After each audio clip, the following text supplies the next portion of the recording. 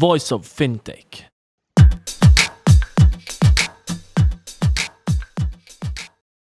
Hello and welcome to Voice of Fintech. Today we're talking to William. William is the founder and the managing director of Exige, which is a search firm focused on finding talent in the financial services and fintech. And we're going to talk about how to find your co-founders and build efficient teams so that you can maximize your chances of succeeding. So welcome, William. How are you today? Hi, Rudy. I'm doing fantastic. It's great to be here. Thank you very much. Thank you. Can you tell us a little bit about yourself and your company? Why have you decided to go into the search business? Okay, yeah, so I'm the managing director of Exige International. I'm a father to 3 wonderful children, Joshua, Edward, and Isabella. I have a wonderful wife, Fiona, who's also my partner in the business, and I have a team of fantastic consultants, Samantha, Matthew, and Emma, and we form what is Exige International. I started Exige back in 2001 after 3 years in exec search. I started it like a bootstrap organization, so I was sleeping on my cousin's couch. Had my laptop and phone on his table in his apartment, and I set about finding clients and making sales, and then really grew the business to where we are now with Exige. So what is Exige today? How does it work? Of course, there's been huge changes, especially in recruitment for financial services post-crisis. How has that affected you? Have you had to change your business model, or what is your niche? What is your unique advantage? What I like to describe Exige as a socially minded for-profit search firm, right? So we're really focused on delivering a high-quality, bespoke service for our clients in identifying talent. And we do all of this from Devon, UK, but the focus of our markets are UK and Switzerland. So we have a Swiss recruitment license, and we operate here in Switzerland. We do a lot of work for Swiss organizations, but also in the UK. To sort of define what we are a financial services focused firm where we work for insurtech, fintech companies, and working for the innovation units of old legacy financial institutions as well. In answer to your other question about Brexit?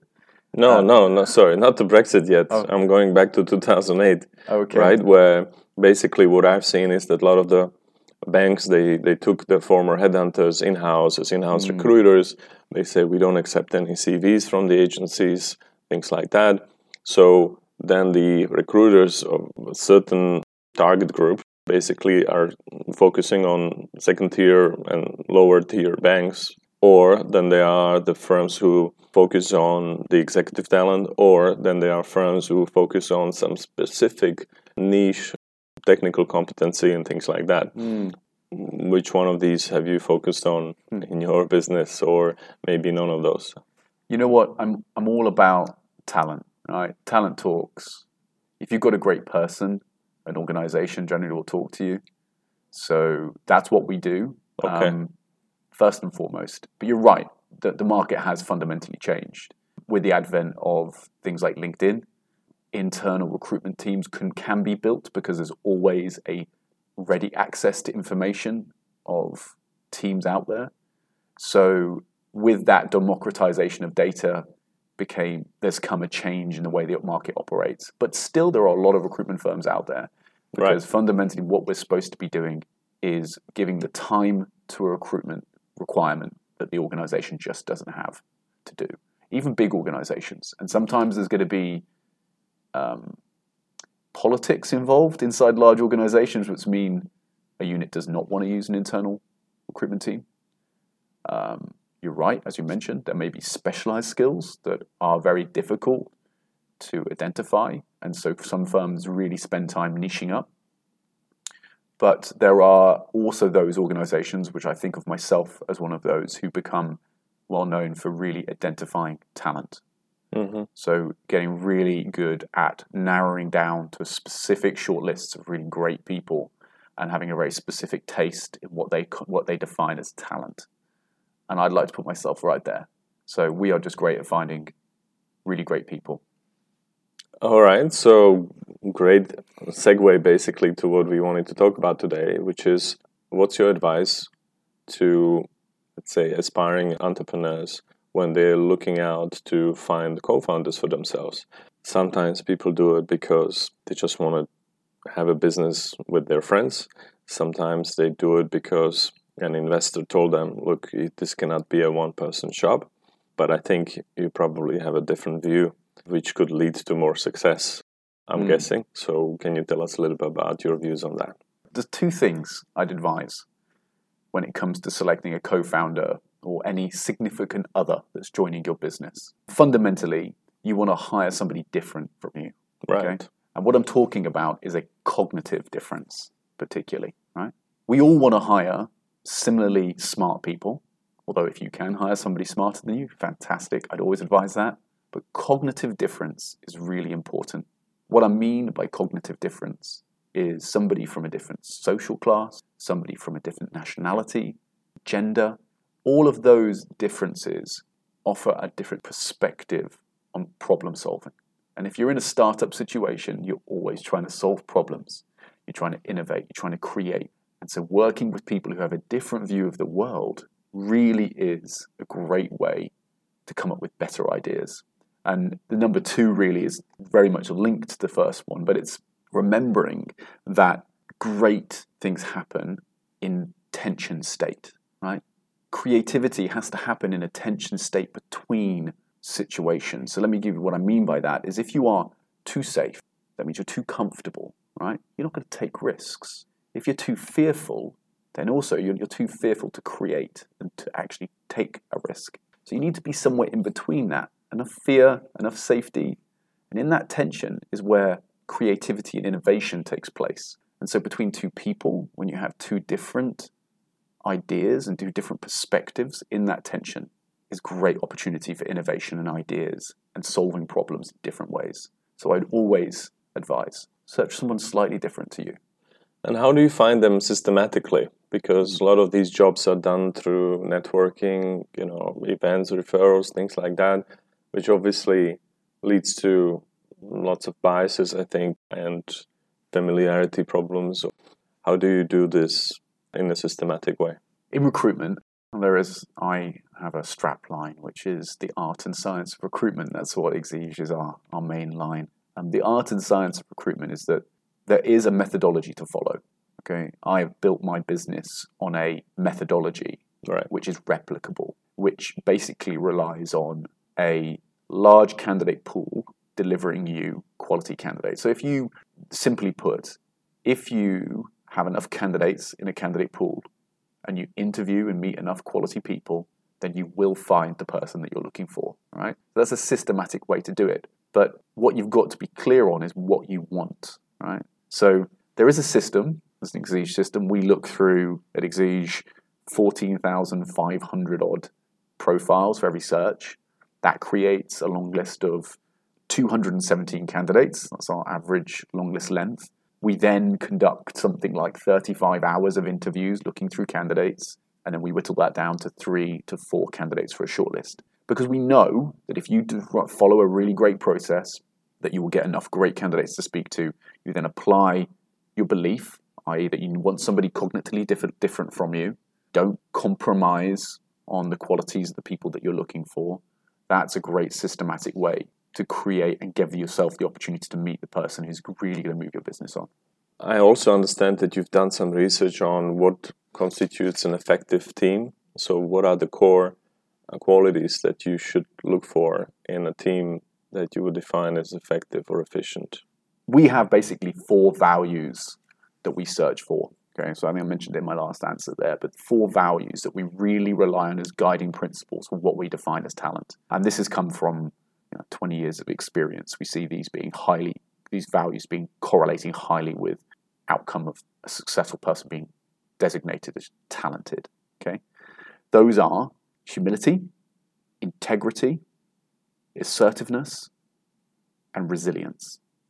If you can identify those 4 main qualities in person, then we believe they're going to be talent for your organization going forward. I can, of course, add a bit to that. Let's dig into this a little bit. Yeah. So you're saying humility. My question would be why? How does that reconcile with the much needed ambition to grow one's business? if you talk about, okay, a tech startup or something like this, if it's a business which has other objectives, that's, maybe a bit easier. But, if I imagine a typical founder from a Hollywood or Netflix TV show, startup, or Silicon Valley, they don't strike me as very, very much in line with humility definition. First of all, I would say that one of the common misconceptions about humility means that you lack ambition. And I really just don't think that's the case. In fact, I think humility, an ability to put yourself second, is a great quality in a leader. So let me give you an example, right? Let's take a massive figure, someone like Gandhi. Nobody would say of Gandhi that his ambitions were small. He had huge ambitions for the people of India against huge institutional structures, and he did it with peace. But he was also hugely humble. So humility is definitely important quality, and you can at the same time have a huge ambition. It's just almost this recognition that the company or the mission is more important than you, right? I'll also say about humility that it's the antidote to the ego. And so if you're in a situation in a company where you've got to learn, you can't learn if you're not prepared to see that your ideas may not be always right, okay? Because to learn something, we have to go through the phases of mastery, right? So we start as a beginner, we go into intermediary, then we go to expert, then we go to mastery, right? Go through these phases. But through that is lots of failure. And if you're not a humble person, prepared to say, I don't know, I don't understand, then there's no chance for you to learn. And so for me, humility is absolutely an incredibly important part of learning, incredibly important part of leading, and it's also really is that safeguard against some of the worst excesses of the human condition. Another of the core qualities that you mentioned is integrity. So obviously that's a little bit easier to reconcile with humility, but what do you mean by this? Because in a lot of the firms, when people go through compliance training online every quarter, they become a little bit numb to this, and that's obviously not great. So what's your take on this? By integrity, I mean honesty, credibility, trust. It's important to think of what companies are, first and foremost, right? A company effectively is just a imaginary construct signed onto papers. What a company really is a group of people working in a community towards a shared objective. And what communities are built on is trust. Right. You can work effectively with people when you trust them. And so integrity is that direct line into knowing if somebody is going to be an effective part of a community. So, when you hire somebody who's got integrity, you're basically making your community stronger. I'd also say for startup companies and early stage organizations, growth stage companies, teams, that they're going to face so many game over moments in their business. And so having somebody they can trust is on their team for the right reasons, that they have credibility, they're not going to be making stupid decisions that are going to really affect the potential of them going on further, because they've got, just good integrity. They're going to do what they say they're going to do. We find that to be, a hugely important quality to look for. The next one, assertiveness. How do you reconcile that one with humility? You kind of mentioned that before, that ambition and humility can go hand in hand, but what's the difference for you between being ambitious and assertive? Or is there any difference? Firstly, I believe assertiveness and humility can live in tandem. It's really important to know that. As I said earlier, humility is about putting the mission before yourself and being prepared to fight to death for that mission. As I mentioned with Gandhi, he was prepared to assert his beliefs strongly in his mission, but he was an incredibly humble person. Nobody would say that he was not assertive in what he believed. Peaceful protest. When I think of assertive, I imagine a quintessential investment banker yelling, jumping up and down, swearing. That's kind of what I meant. Yeah. No, and I get it. Absolutely, I get it. And actually, humility is the antidote to that, because what you see in an organization is when people become really assertive about their idea, when it stops being about the team and it's all about them, that's really an ego taking over then, Right. right? If you're so assertive that you don't care how it's going to affect the greater organization, then you've stopped being a team member. And so humility, again, if I come back to that, is about remembering that other people can shine, that the mission is more important than you. That's the great antidote to that assertiveness. But, there's two sides to this, right? That people have a responsibility in an organization always to put their hand up as well. So if you're not assertive enough, if you're not prepared to say, I've just seen a mistake in the product, or that issue with compliance, that mistake we're making, that could mean game over for us. That's also a failure to the community. So a lack of assertiveness is also a problem, as too much assertiveness is. If you go back to that tension in states, we want to get that right optimal balance. And the job of any great headhunter or selection for you is to make sure you're getting somebody with the right balance of these qualities, so they're not going to become a toxic employee.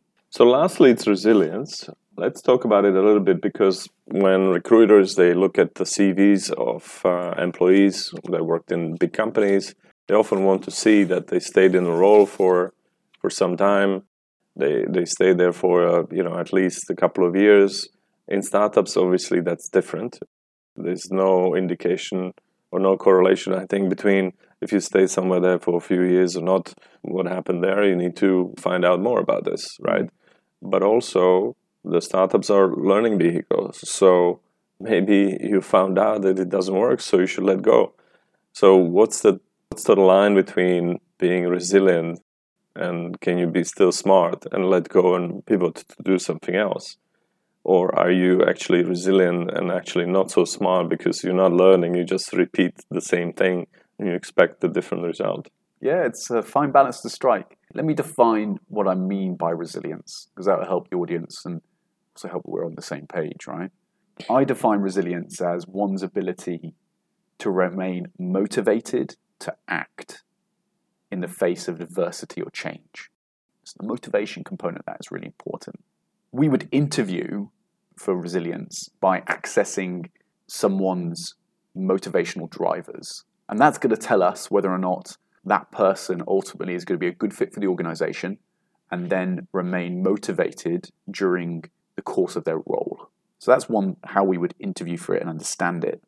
Now, back to sort of what you're saying, which is ultimately like, will they be someone that's just almost pig-headed in their determination to keep going on a subject? Now, you want somebody who's resilient enough to really break through some walls so they don't just give up at the first.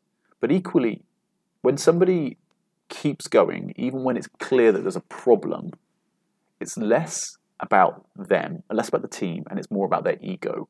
And that's again where humility comes in. You want to have somebody who's prepared to go, actually, you know what? I need to stop and I need to try a different direction. So that resilience is really helpful if it's going in the right way, but when it's not, you've got to hire people who have the ability to recognize that they're supposed to be adding to the team and to the company. It's not about their personal mission. So that's what we're saying, that you can have highly resilient people. And as a leader, your job in an organization is to get those highly resilient people and keep them healthy, keep them going in the right direction. Say, hey, look, I think we tried this long enough. Right. Let's try a different direction. And, because highly resilient people can also be a risk of burnout as well. They can be type A guys and girls who just keep going and going and going and forget to look after themselves. How do you interview for resilience? I mean, do you have people running around the track, and if they don't give up within the first 3 hours, it's good. Otherwise, they're out, or how does that work? Well, I've just added that to my interview routine now, Rudy. So thank you for that advice. That's one I'm going to use. But how we've been doing it in a more traditional way so far is that ultimately, as I said before, really, resilience is one's ability to remain motivated to act, right, in the face of change or adversity. So what we're going to do is use that word motivation and look to access really what feeds their motivational fire even when it's raining, right? We know how that person is motivated. It's a great direct line to if they're going to be resilient. So we start that by asking, why are you leaving your current organization?